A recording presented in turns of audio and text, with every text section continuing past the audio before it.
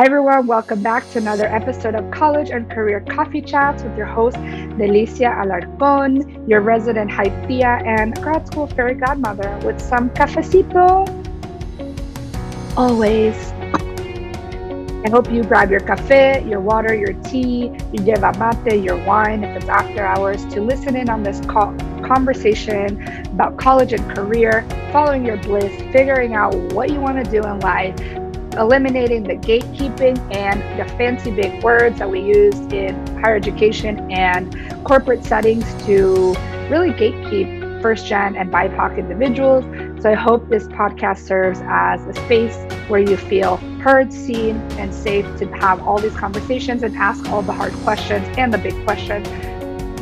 Hi everyone, welcome back to our college and career coffee chats. I'm so excited to have Dr. Andrea N. Hunt today. She is an associate professor of sociology and director of the Mitchell West Center for Social Inclusion and special assistant to the vice president for diversity, equity, and inclusion at the University of North Alabama. Her teaching, research, and service all focus on youth identity development, creating inclusive environments, civic engagement, trauma-informed practices, and community development. She has been awarded the 2020 George Merida Huckabee Professorship of Arts and Sciences at UNA for two of her research projects addressing trauma-informed teaching and the psychological capital of first-generation students. She works with local schools, diversion programs, and juvenile detention centers to assist youth in career development. She is a violence prevention educator and has delivered trainings on campus and in the community. She has led professional development workshops for teachers and students across the nation. I am so excited to have Andrea here with us today. We are going to have such a great conversation. We met a couple weeks ago through a Facebook group for first generation students and professionals, and we just had a fabulous conversation about all her life experiences. And we're like, we need to connect. We need to tell students about this because, as you heard in her bio, she has a wealth of knowledge. And congratulations on your award this year. Thank you so much. So before we begin and let her take the lead on this conversation, we're going to cheers our little coffee today. So if you hear us slurping or like a cup pounding the table, that's what it is. Like I said previously, bring your coffee, bring your tea, bring your water, your whatever your beverage of choice is to listen in on this chat, because you're going to get a lot of nuggets of wisdom today. Andrea's story is truly inspiring. So to kick us off, I want to ask, what does first generation mean to you outside of the definition that we hear in higher education or in the textbooks? We both are higher education professionals, so we kind of toss this term around a lot in committee meetings or with students, in reports that we write. But outside of all of that, what does it mean to you? We, again, like you said, we've got all of those definitions out there. And so we know, how our university frames it and some of those expanding definitions. I think for me, I didn't even know what being a first generation student meant. I didn't even know there was kind of this concept out there. And so when I kind of got my act together and transferred and was trying to navigate a university life, I really didn't know how to do any of that. And so when I think about that idea of first generation, I really think about how students are navigating institutions and bureaucracies and the social and cultural capital that we bring into those settings and the social and cultural capital that we need to acquire and gain while we're in those settings to help us navigate that. And one of the things that I think is really interesting too at my institution, as I am working more with international students, of really encompassing international students in our expanding definitions of first generation students, because they may have parents that have graduated college or attended college in their home countries, but they're in the United States navigating a different educational system, which is very, very different. And so, I really appreciate Latanya Miles and other folks that are involved in the first generation work, having us really think about those definitions and really expanding them so that we are including our international students as well. I absolutely love that, because as a first generation student, my parents are from Paraguay. My mom attended college in Paraguay. So when I was going through the system here, I was like, well, I'm still first gen because I don't really understand what's going on here. And we did all the workshops and all the, it was like the 2010 when I graduated. So there was no YouTube. There was no real like resources, Instagram online that there is now. So we really had to go to these in-person workshops to get all the information about FAFSA. And so it was very different from the entry exam like it is in Paraguay. So I love that expansion of international students who are now here and might have parents who graduated, but here it's totally different. Yeah, and I recently was talking with one of the students that I'm working with that's going to intern with me next semester, and he was even kind of thinking of himself as a like quasi first gen student because his parents went to a community college and followed more of a technical route. And as he transferred, and went to a university, not really understanding that experience, and his parents not really helping him, not knowing how to help him navigate that different kind of university experience. And so he said, I'm technically, maybe not classified as a first generation student, but I feel like a first generation student because my parents haven't had those same experiences and haven't been able to really help me navigate in the way that if maybe your parents had those similar, college or university level experiences. Yeah, absolutely. The difference between a four-year institution and what does that track look like in our 2-year and then transferring. But I also want to touch upon the non-linear path of college, because I hear this myth a lot about community colleges and that it might not be the best, or it's under resourced, and in many ways that's not very true. My brother went to community college and he did more of a technical degree, so his experience is different than mine, and we're always talking about this myth of community colleges that I hear. And I know from your background, you started at a community college, so I really want to touch upon that kind of non-linear path, but also like it's not 2 years and 4 years, it's 6, and you really have to navigate what's best for you. Yeah, so I grew up in a town with a community college right there. And in high school, I was able, my senior year, to take 2 classes over at our community college. And I know now this idea of early college is just expanded so much, and students are leaving high school, as a sophomore in college. And so those opportunities have really expanded. For me, that, those opportunities were really just starting to develop. This was in the mid to late 90s. And so those opportunities of, dual credit and, leaving your campus and going over to the college, those were really just starting in my area. And so I started, I had some classes in high school that I got college credit for. And as I was, in my senior year, I was like, oh, I'm going to go over and take, this creative writing and literature. And oh, it just blew my mind because there was people from all over the place that were right there in my hometown. My community college is a residential campus, had quite a few different athletic teams. And so we really attracted students from all over the nation to southeastern Kansas, which for a lot of people is like, how am I going to end up in the middle of the United States, in this, kind of somewhat rural area. And the community college really did that. For myself, I didn't really know about applying to other schools. And so I just kind of thought, well, this is going to be the pathway for me anyway. And so was able to start there, and I moved out and I was living in an apartment and did really terribly.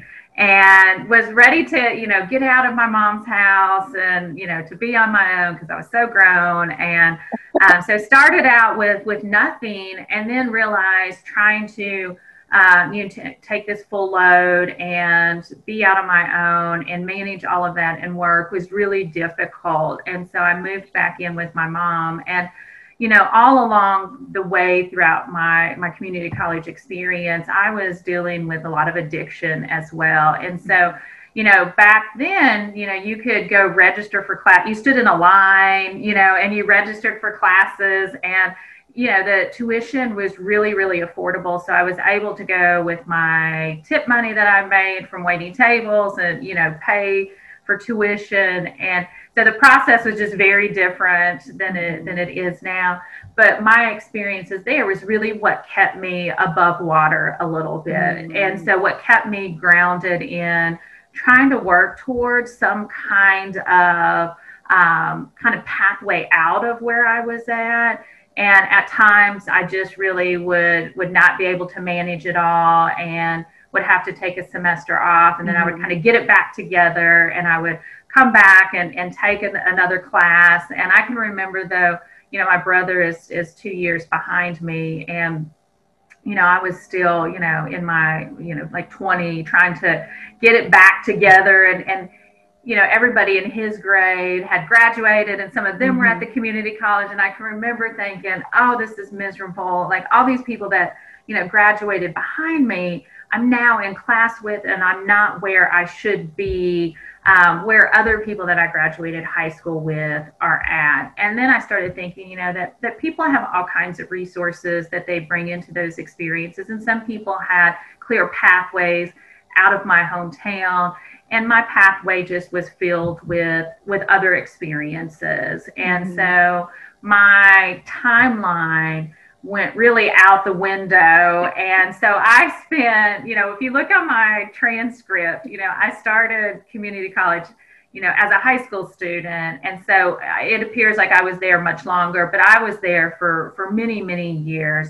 And my brother went to the community college, and he was able to get a job in, working with the grounds crew. And so he had, all of these kind of other work opportunities and stuff. And, without that community college, I would have never been able to go to college at all, because I wasn't able to leave my hometown. I didn't really have my life in a place where I could leave.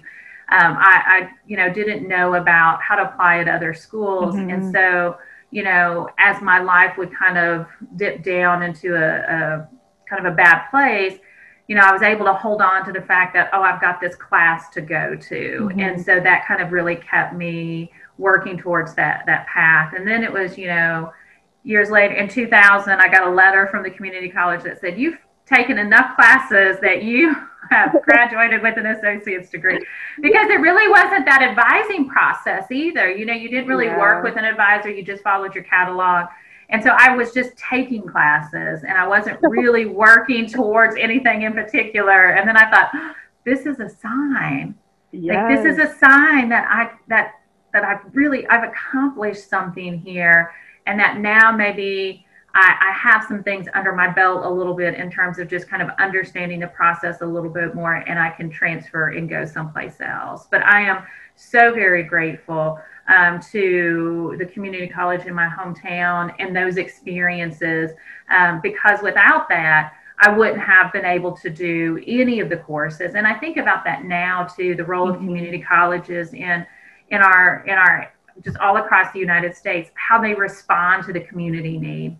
And they are responsive to, the changing economy. They are developing programs that really appeal to a wide range of folks. And so even people who don't want to follow that traditional university pathway, there's still so many opportunities to gain skills that you need to be competitive in the job market. And so I will always be grateful to our community college systems, because they serve such a vital need for so many of our communities. Absolutely. And I haven't seen the actual statistics for what it looks like this year, but the community college statistics for diversity are probably the highest in the nation. So I think that's really a good indicator of what you said, meeting the needs of the community, expanding those opportunities. And even when I moved back home in 2015-16, after I did Teach for America in South Carolina, I was trying to stay busy, and I looked into the community college to see what offerings they had, just to keep learning, maybe take one class. And they actually had a grant program to get a SMART certification for Serve Safe and another FDA approved certification in case I wanted to maybe start waitressing or do something that could make money, because this was before the boom of online work and freelancing. So it had to be local. And I got the certification for free through this grant. I applied for the program. My brother and I did it together. And I was like, wow, this is the heartbeat of community college, is really meeting the needs of the community and really developing the people around that community so they can bring those skills to the areas that they live in. I was like, wow, that was my entry point to really understanding more about community colleges, because I went to a traditional four-year institution. But now I really, really tell students, if you really don't know what you want to major in, or have some familial things going on, or really can't keep your head above water, I would really recommend community college, and not as a backup, but more of like a first choice. And they will really support you now with academic advising. They have really robust advising programming. And I think it's something that's really overlooked for some students that maybe want to jump to 4-year and they may not be emotionally ready, and that's okay. Yeah, we have a community college where I'm at, and then another community college that is in another county right next to us. And that community college has, over 10,000 students. So I think sometimes we think about community college as like these small little campuses, but they are really expansive and are, again, have so many different opportunities. And so, wherever you're at in your educational journey, community colleges are a great place to start, to go back to if you're wanting to enhance skills. And, I was recently doing a talk a couple of weeks ago, and a woman came up to me afterwards and said that she was about my age. She had been clean and sober for a couple of years and was going to school for the first time and was taking one class at our local community college. And I'm even just like overwhelmed thinking about it, because I'm like, oh my gosh, somebody like her may be really overwhelmed, going into a university. She's a non-traditional student that has had all kinds of different experiences throughout her life. And so having an opportunity to start her education in an environment where she feels like, okay, this is going to be feel a little more welcoming to me and in my experiences, and not that universities aren't, but that she feels like that's going to help her kind of get started a little bit easier. And I thought, wow, what an amazing opportunity. And for those folks that are working at community colleges, what an amazing experience to share in people's journeys that have those kinds of life stories. I mean, so it's something just really special, I think, that we often overlook. Absolutely. And I think that adds to what you said earlier about first gen students, of someone's cultural capital, and what they bring to later on in their maybe professional capacity, or their environment in work or life or community building.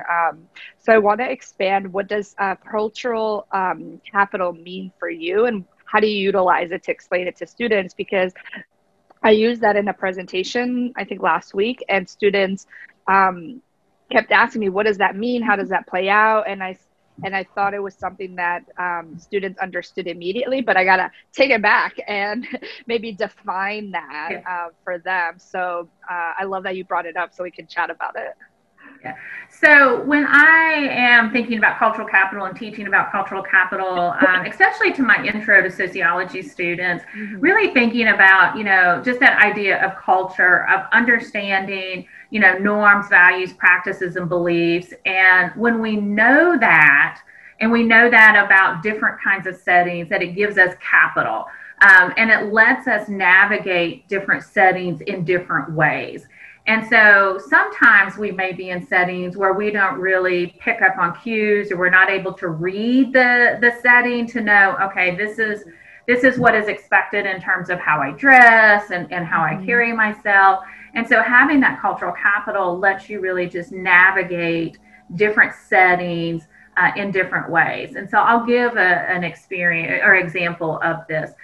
So when I transferred to my 4-year university, really just didn't have a lot of professional job experiences. I had waited tables really most of my life, or cleaned building, offices. And so that's really what my experiences were. And so I qualified for a, work study position. And really didn't know what that was. I didn't even know that was such a thing, that you could work on campus. And so I had started at a 4-year university, which had just transitioned to a 4-year university. So when I started in, 2000, Rogers State University had just transitioned from a junior college to a 4-year school. And there was only 1,200 students. And so I thought, well, this is perfect for me because I don't really know what I'm doing here. And there's going to be a lot of close contact, and people are going to really kind of help me navigate through this. And so I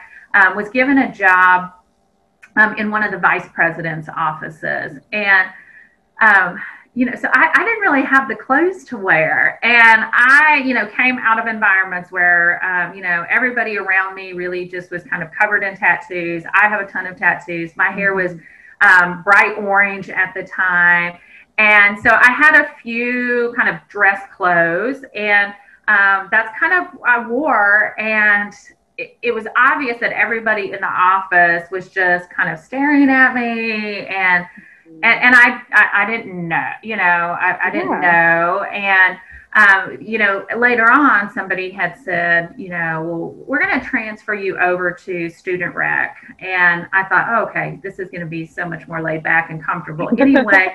But I didn't really have, I didn't have this knowledge of what in this setting, what is the expectation when you're working in that setting. And, I think it is important today. I have a lot of conversations with my students about just this idea of professionalism, and that we do need to challenge that a little bit, because we tend to think that people need to conform to this certain appearance, and people need to look a particular way. But I realized in that moment that there was a lot that I didn't know about navigating some of these different levels and having contact with people that are in those different positions of authority and power at the institution. And so that was a really quick lesson for me that, wow, I didn't even understand just the layers of positions at an institution. And so I was really grateful to be transferred over to student rec, where I was able to meet people that could help me navigate that I could ask questions about, like, well, what does that office even do? And how, why was I not, why didn't they want me to work over there? And so I didn't have some of that kind of hidden curriculum. I didn't have some of that behind the scenes information that would have helped me really kind of understand and navigate that experience a little bit easier. Right. I see I'm thinking of two things from that experience. Number one is, yes, we don't know what we don't know, and is what we work a lot with our students to teach them. But I'm also curious, like, why didn't anyone in that office take the time to teach you for 10, 20 minutes? I think you would have gotten it that, hey, these are the expectations in this office, to where this kind of, working in higher ed, we know the ivory tower exists, and the hierarchical understandings and hidden rules of working maybe in the president's office. So I think that's a missed opportunity for an educator in that space to really teach you. And of course, we're going to challenge on the other side of diversity and equity is, what do these cultural norms actually mean? Are they oppressive in many ways? Yes, we can talk about that too. But in conjunction with dismantling and challenging that, we have to also understand what it is first. And I think that's really a missed opportunity that, I mean, you eventually learn from your experience in rec, it sounds like. But I think as an educator, from the lens of maybe if we were in those positions of power, I think I would have taken the time to teach a student and say, hey, this is the expectation here. We can have a conversation around maybe it's oppressive in many ways. However, right now, today, if you want to work here, this is how it's going to look like. I don't know what your thoughts are on any of that. Yeah, and nobody had ever kind of taken me aside and said, "Hey, this is kind of the expectation." And I was able to look around and see, okay, well, everybody is wearing, but I don't have the money for that kind of stuff, and I don't know, where do you get that kind of stuff at? Right. And also of just, my background and, was like, I also don't want to wear that kind of stuff. And, I think it would have been, again, a great opportunity, like you said, to really kind of talk about what are the expectations in different environments. And, as a student, this is a great opportunity for you to see what these offices do and the different expectations that are in those offices. And I really didn't get a lot of that till I was a part of our TRIO program, Student Support Services, which, oh my gosh, that just, that experience changed my life because there was so much of that behind the scenes information that was given to me as somebody who was using those services. And so, our Student Support Services Director, Tim Fernandez, and Marsh Howard were amazing in being able to just give me that information and knowledge about what goes on at a university, who are the different people here. And so I was able to, really get a network of folks that filled in that social capital piece of letting me know about opportunities and resources, but also was able to help in that cultural capital piece, that I was able to kind of think about the different experiences that I'm in.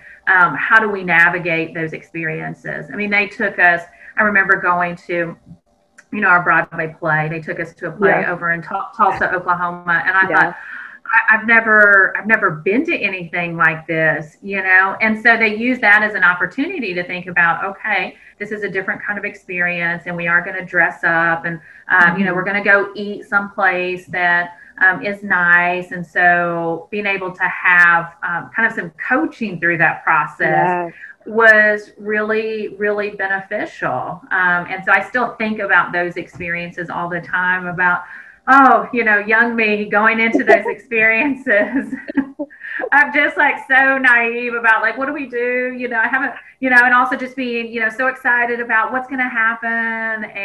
But also having somebody that took the time to coach me through just what am I about to experience? What are those expectations? What is this going to look like? So that I didn't feel like I was walking in without the information I needed to be able to take full advantage of that opportunity. Absolutely. You mentioned TRIO Student Support Services, and that is our saving grace. I was also part of TRIO Student Support Services at my institution, and that was like home base for me. Like any question I had, any frustration I felt, any moment I needed to cry with the advisor, I would just run into that office, and there was always a welcoming environment and feeling. I went to predominantly white institutions, so many spaces, though my proximity to whiteness is there, you still feel a lot of cultural differences. And so I would show up there and just ask questions and really be able to be myself 100%. So then I can go out back. I would arm myself with skills and tools and energy to then go back out and kind of show up in the world, in the other academic spaces. And they had a program for people who needed maybe a blazer or professional clothing to go to interviews. So that's a program that we continue to have even when I work there. To your point about maybe you can learn the information you need to be in certain spaces, but then it's, do students actually have the money and the card to go somewhere to buy it, or the capability and access to do that? And I think that's a missing piece sometimes we have in the conversation with inclusion is, okay, great, teach them all this info, but how do we get them from point A to point B? And that's where advisors and TRIO come in to really coach them through that, because they can sit there with the clothing, but then they're like, how do I use it? What do I say? Where do I go? So I love, we rep TRIO here. Yes. I mean, the day that I walked down into the TRIO office, I thought, oh my gosh, I found my people, my family, because being even in the classroom, I just didn't really know a lot about faculty and their experiences. I didn't really understand, the different ranks of faculty, and faculty all just seemed really, really scary to me. My faculty at my community college didn't feel like that. They felt like people. They felt like people, right? Like they just felt like regular people. Right. And because they were dealing with such a wide range of students, students that are coming in and out of, wherever they're at in their educational journey. And so when I transferred, there's all of my faculty had doctor in front of their name, and so I really just was so terrified and really didn't necessarily think, well, they're going to understand, my experience. And I had, had been struggling with a drug addiction for quite some time. And even the day that I went over to my university to register for classes and meet with the chair of that department, I was high. And so I thought that there's just no way that they're going to understand the reality of people's lives and their experiences. And so I was a little bit older too, not older, but I was 22 at the time, and I was living on campus, and that was an interesting experience with, folks that are just moving right out of their parents' house. And, when I walked down though to Student Support Services, again, it was like, it was like all the weight was gone, all of the, uncertainty. And I thought, oh, okay. There's people here that I can ask questions, to. And I later found out, I can ask those questions to my faculty, but that wasn't a place that I naturally just felt like this space is, that I belong in this space, and I did very well academically, because once I transferred over and got out of my hometown and was around a different set of peers and really got connected with Student Support Services. I mean, that was really key to my whole recovery. And when I tell people that, going to college and transferring and going to my little university saved my life, it literally saved my life. I mean, those people that I came into contact with, the folks in Student Support Services, I mean, they were just key to helping me go from where I was at to where I needed to be heading. And without them, I wouldn't have been able to get on the road to where I have kind of now eventually ended up to. And so they're just so key to that. And through them, I was able to start realizing, okay, here's how you need to interact with your faculty. And it's okay to ask them questions. You can go to their office. I was just so terrified of all of that. And it really took having some of those more relaxed conversations with the folks in Student Support Services to start feeling like, well, maybe I do belong here. Like maybe I can be in this space. But without them, I probably wouldn't have felt that until much, much later. And so, I think it's just really important for us as we are working with first generation students to really think about the kinds of folks that they need to come into contact with across campus, and those really important support roles that so many of our colleagues provide across campus. Sometimes when we think about mentoring, we often think about the faculty student mentoring relationship, and we privilege that relationship. But I was closer to the folks that worked in food service at my institution. I mean, they're the people that I saw every day. They're the people that I talked to. I mean, because I worked those kinds of jobs. Right. And, and so that's who I knew. That's who, I saw in the morning. That's who I talked to, and so all the other support staff on campus was, again, felt much closer to me and my experience than what faculty did.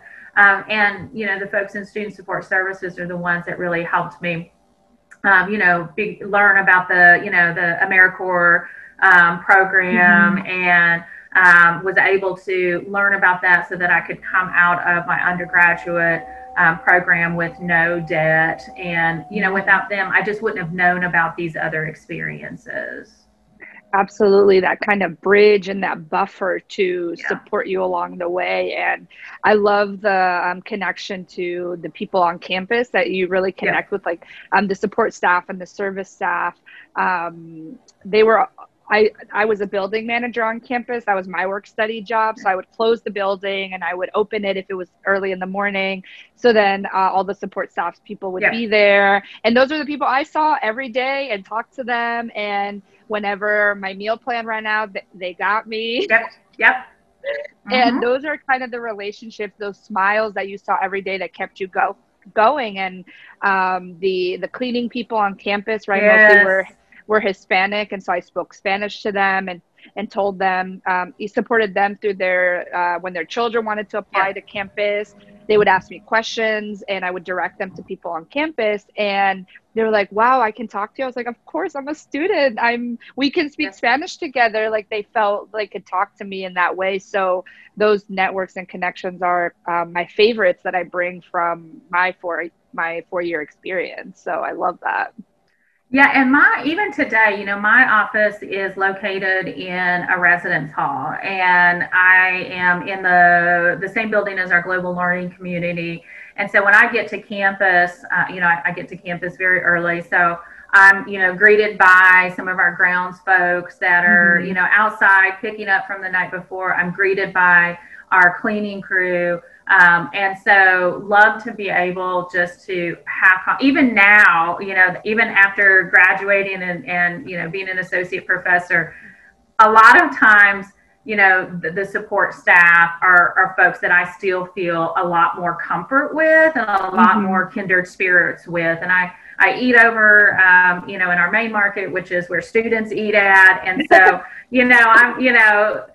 I know all those folks, and it's like, people start to know you and they greet you and they know what you like and they'll give you an extra scoop of, this. And it reminds me so much of my undergraduate experience when people would know that, like in the food services that, I wasn't able to go home. And, so again, making sure that, I, had a little bit of extra food, or when I came to, they knew what I liked for breakfast, and so it's that attention to students and their kind of daily habits and rituals that they, take part in, that a lot of our support staff really know, because they're with students so much, and they're taking care of all of our buildings and all of our outside spaces. And, and it's just so important for us, no matter where you're at in the institution, to really think about all of the people that come into contact with students, and then all of those folks serve vital roles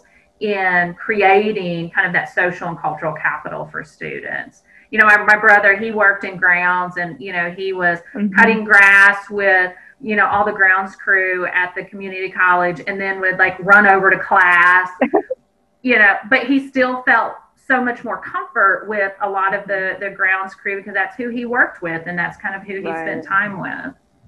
Absolutely. That kindred spirit that you find in whatever capacity you may be in, you still find those kindred spirits. And one thing that I thought of when you were talking about how Trio and being at with these people supported you through your recovery. I'm thinking of my students that they were terrified to walk to the mental health counselors on campus. So we would walk up the hill together, and if it was snowing or raining, I would drive them up, wait for them for their session, and then drive back down to Trio, or walk with them to financial aid if they didn't want to go talk to their advisor, but they had a pending payment or a pending something, or a paper was missing, and kind of walk them through that, be that introduction. Or they were terrified to talk to their professor, so I would walk them over. Let's go talk to them. You have to talk about this paper, this grade, and kind of do an intro, and then kind of be that buffer room. And I think it's really something powerful for them to know that you're standing outside waiting for them. Like that physical presence was a lot of the work I did, right? I was constantly walking around campus or driving them places to make sure they were getting what they needed, because we served as that advocacy with them.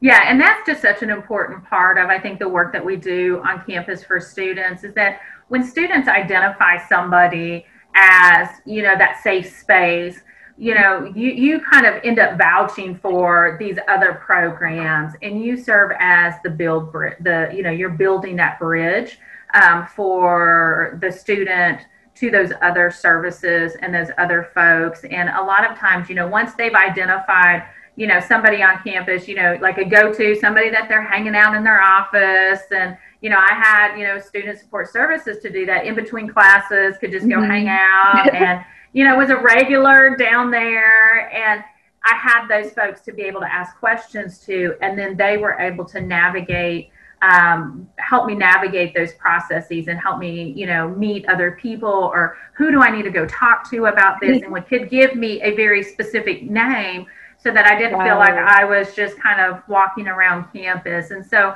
I really feel like, because people did that for me, I have a social responsibility to do that for other students that, they'll email me and say, well, who do I need to talk to in the bookstore about this? And I'm like, okay, let me look. Okay, you need to go talk to so-and-so.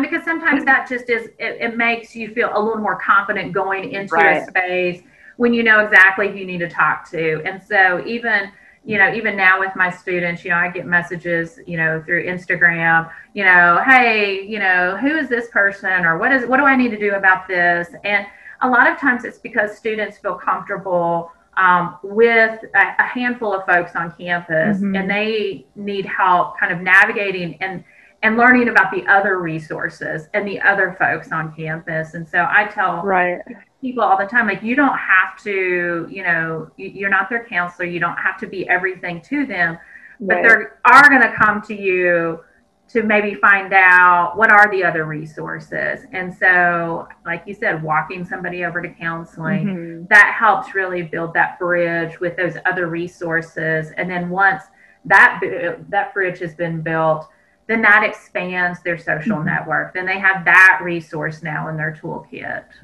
Absolutely. That name, like just knowing a name and who to look for, is just so important, because you can walk into the financial aid office and there's one or two support staff at the front, and then the offices are in the back, and you have to go through loopholes to make sure that you're getting to the right person. So it's very intimidating. Not just financial aid, but that's the one that came to mind. Yes. It can be very intimidating of knowing, what office do I even need to go to? Do I go to the registrar's office or financial aid or the bursar? Or bursar, like, where am I supposed to go? And so sometimes just being able to tell a student, this is the office you need to go to, because when you have to go from office to office, there's so much frustration that builds up.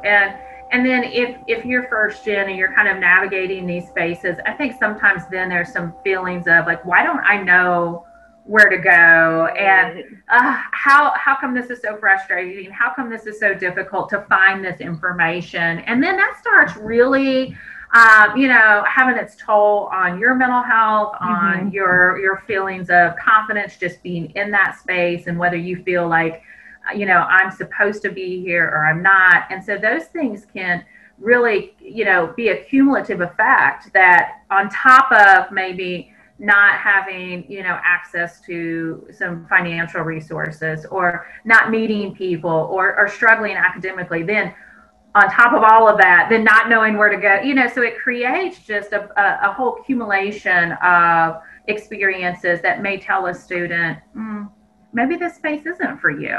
And that's not the case, right? It's just needing to know, who are the resources? Where do I need to go? And I think a lot of times we don't think about the cumulative effect that it can have on students. Right. Your self-doubt comes in, self-worth, you go down this rabbit hole and you just spiral until someone's like, no, wait, you do belong. You do need to go. Yeah. It's just a matter of knowing this, this, and this. What do you think has been your transition from TRIO and this saving grace in your journey to recovery to be where you're at today in associate professor in sociology, diversity and inclusion work at a university, and have this doctor in front of your name? I think that's important to talk about, because a PhD is no joke, my friends. And we've heard her story from the beginning, and I want this to serve as inspiration to students, and wherever you're at, wherever you're listening in, there is, I think, a space to come out of that darkness that I know I haven't personally suffered from addiction, but there are days when I feel sad or not at my best. So how do we navigate that? And especially now with the crisis going on in the world, I think mental health issues are rising with students. And so I want to talk a little bit about mental health and that component of all of that. Yeah. So, I mean, there's sometimes I still today think, oh my gosh, I get to do this. This is my job. Oh my gosh, how crazy is this that I get to come on campus and I get to do this work with students and get to serve my community and get to help students and faculty and staff in so many ways. I think for me, part of what really helped me kind of come through that time was, not only the support folks that I found, but also finding an area of study that helped me make sense of my own life. And, I was originally studying psychology, and then I took a sociology class, and I thought, oh my gosh, this is giving me the tools and concepts to be able to analyze and reflect on my own life. And, then I thought, I'm just learning stuff. Oh my gosh.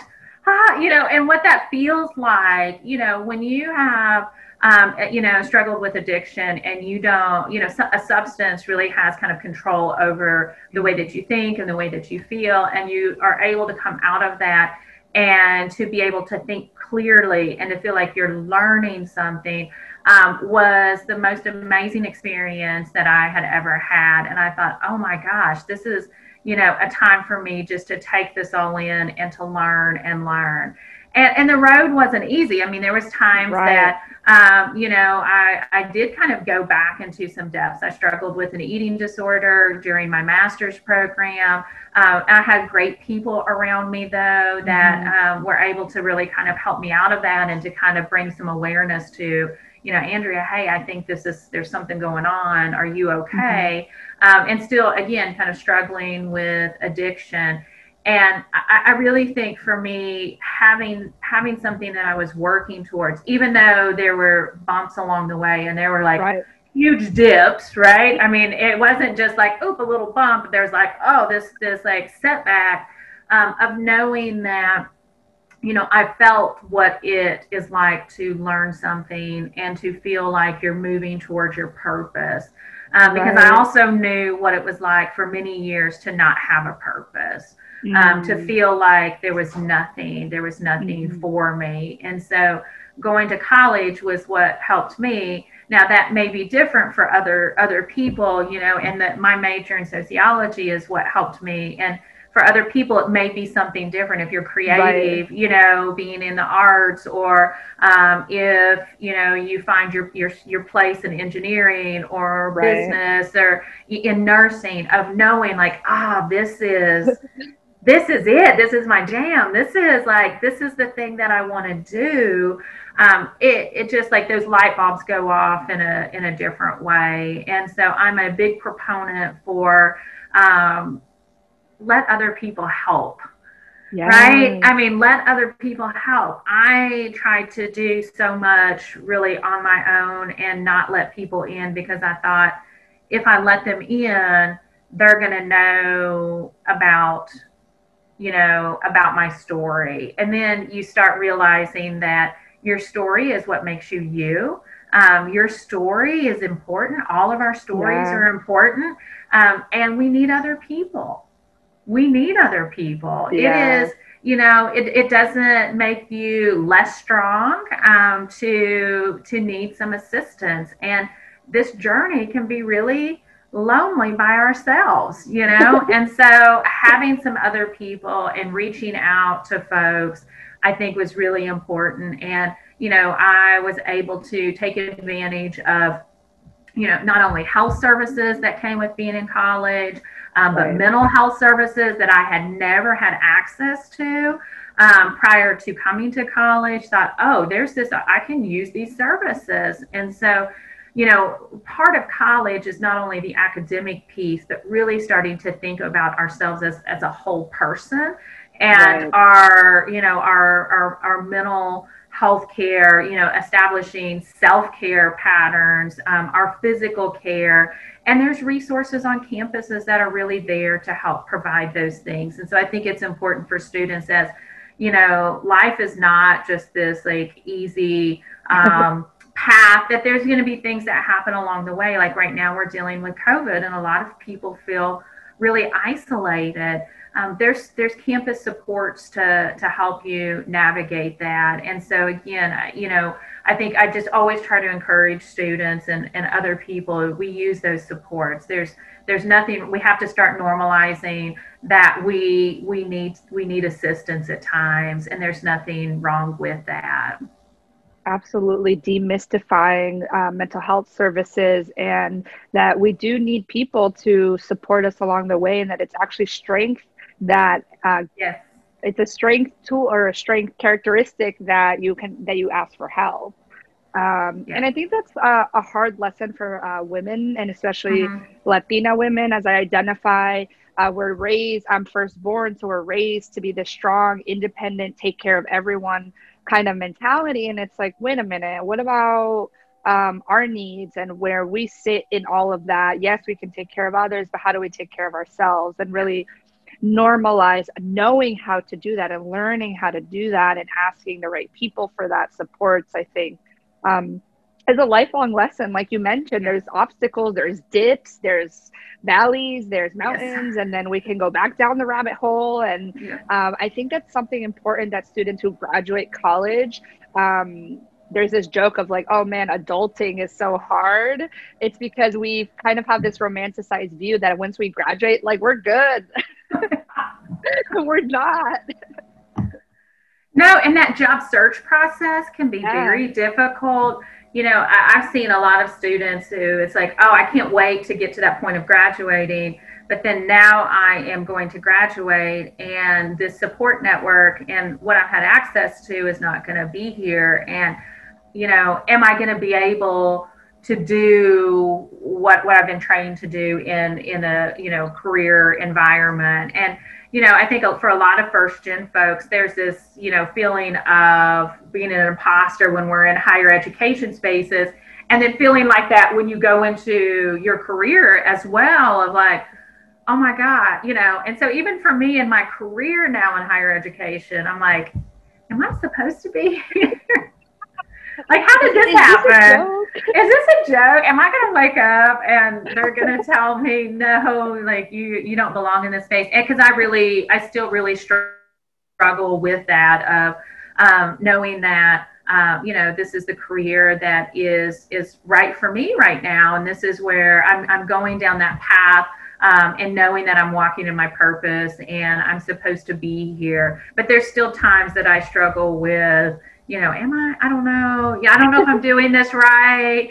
And I still look for mentors, even now, I'm 42 and I'm like, I need a mentor. I need somebody to help me kind of navigate this, just to give me some of that cultural capital that sometimes I feel like I'm missing. And Sometimes still, I kind of, push back on this idea of, professionalism and, Right. sometimes that kind of coded language. And, so I kind of push back on that. And so then at times I feel like, oh, I don't know, I don't look like I belong in this space at times. And so,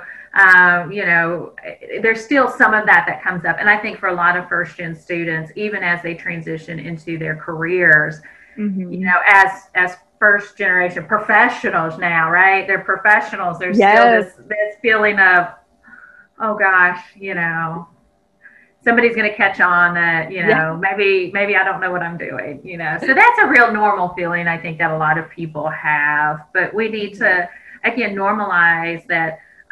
It's okay to feel unsure. It's okay to, Mm-hmm. to feel like there's some hesitancy. That there's a lot of people feel that as they're navigating through those different stages of their life. Absolutely. And it's kind of this myth that first generation leaves you when you graduate college, and this like retention space is like, yes, we got them to graduate. Now they're all set. And it's like, wait, I still need help. I still need mentors. I still need advisors.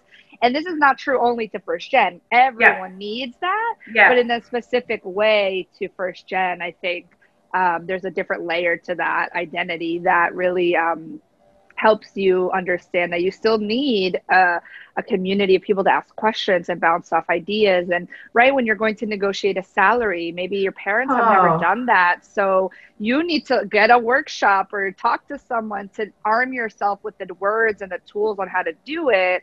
And that's a whole other like career mid-level kind of conversation. But that's something that we do with students is kind of navigating that space post graduation too, if they're coming back to talking to us.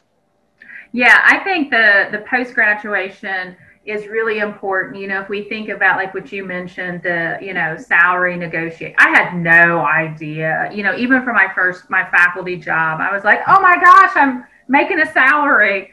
Okay, just didn't really know, how to navigate those negotiations, what to think about in terms of what do I negotiate for, and then realizing that I could have probably pushed a little bit harder, and that it's okay to ask for stuff and to know your worth. I mean, I tell students that all the Mm-hmm. time, like, know your worth.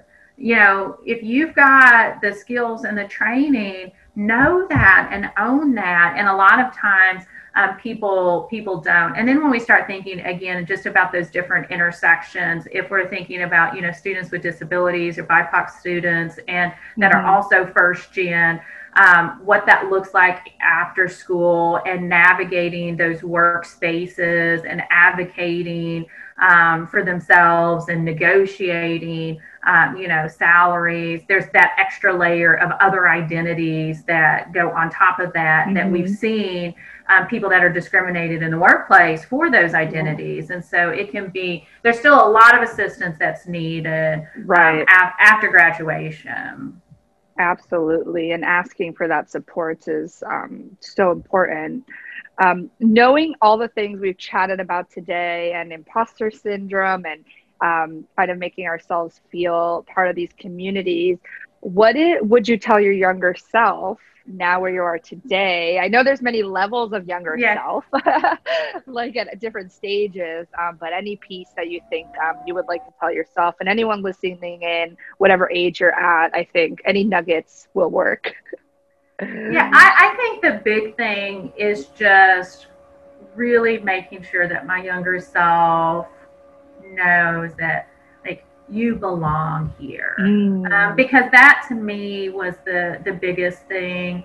I just didn't know, do I belong here or do I not, and just the fear of walking into a classroom and not knowing anybody and all that self-doubt that really kind of comes into your mind, and how that can really take over of just knowing that you belong here, that you are meant to be here. And then the mhm, other thing is just, again, I reached out for student support services once I, transferred. I was a junior though.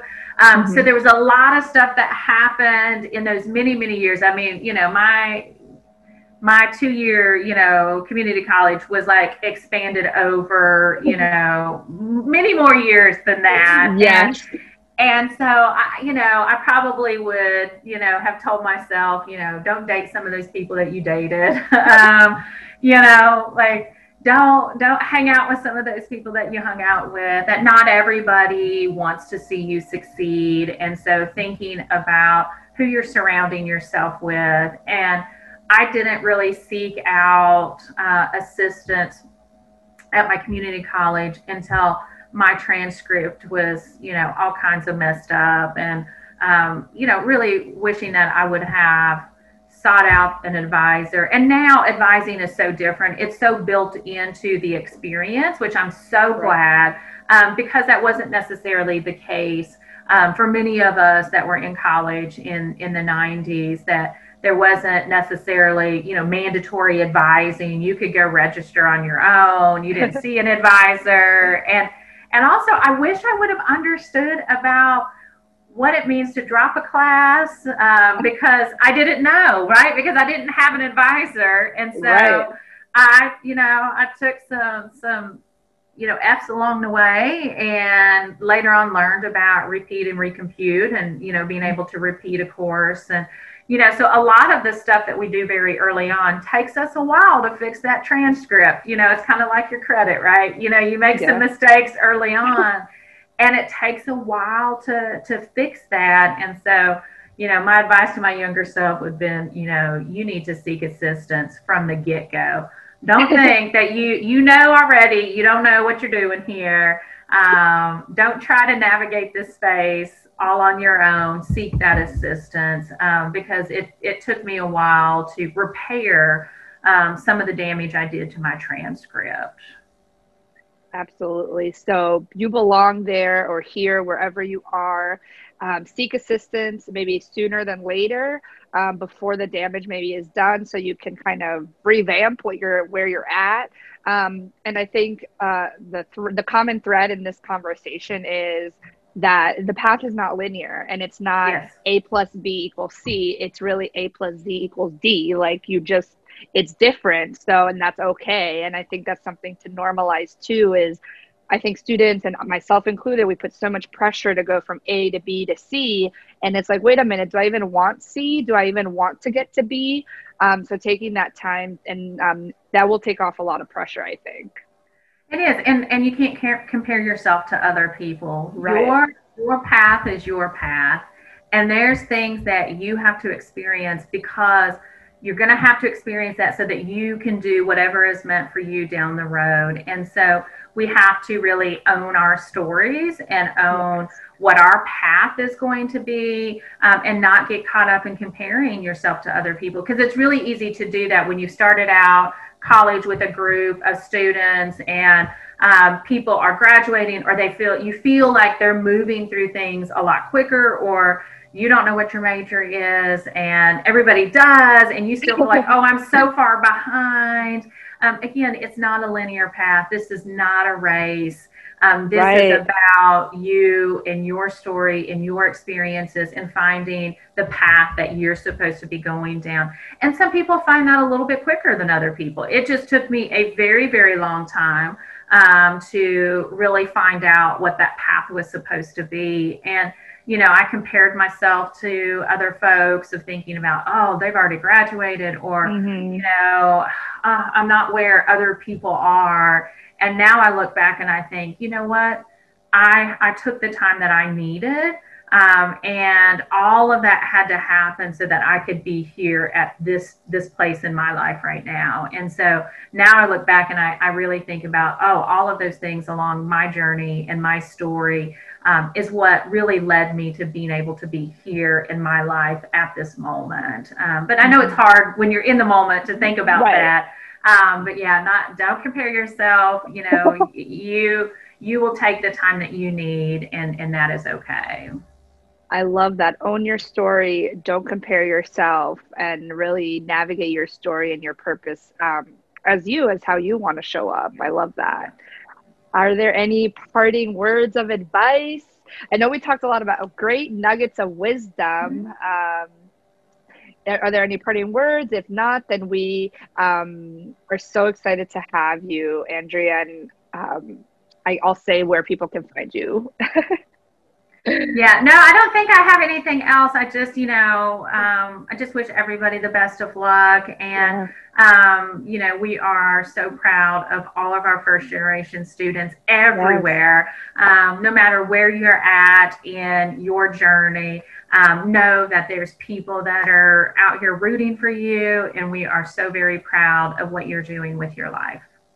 Absolutely. We're rooting for you. We're here for you. Send us an email, send us a LinkedIn message, an Instagram DM, and we'll point you in the right direction if we don't know specifically what works for you, but we'll point you somewhere for sure. So thank you so much, Andrea. This was so fun. I will link all her contact information that she shared with me, where you can find her. And if you're on her campus and you hear this, go talk to her. She's a great resource and support for students at her institution. So thank you so much, Andrea. Thank you. This was amazing. Until the next one, my friends. Well, there you have it, my friends. That is the episode of College and Career Coffee Chats. Make sure you rate, review, subscribe, like, share, tell your friends, tell your dogs, tell your family, tell your coworkers, tell your colleagues, your mentors, anyone you think would find value in this episode and this podcast. And I hope you follow me on Instagram at Delicia D. Alarcon, on TikTok Career Coach for some dancing, some free resources on YouTube at Delilingo Academy. And you can always check out the website for updates, deliciaalarcon.com, for coaching, support, VIP days, mini courses, free resources and guides. Everything's on the website, Instagram, TikTok, YouTube. And make sure you join the free Facebook group where we will do trainings and hype each other up in the College and Career Hype Crew on Facebook. All the links are down below. Let me know if you have any questions, concerns, and anything specific you want us to talk about on this podcast. Any feedback you have, I'm always here to listen and learn. So until next time, my friends, cheers! See you in the next episode. Ciao!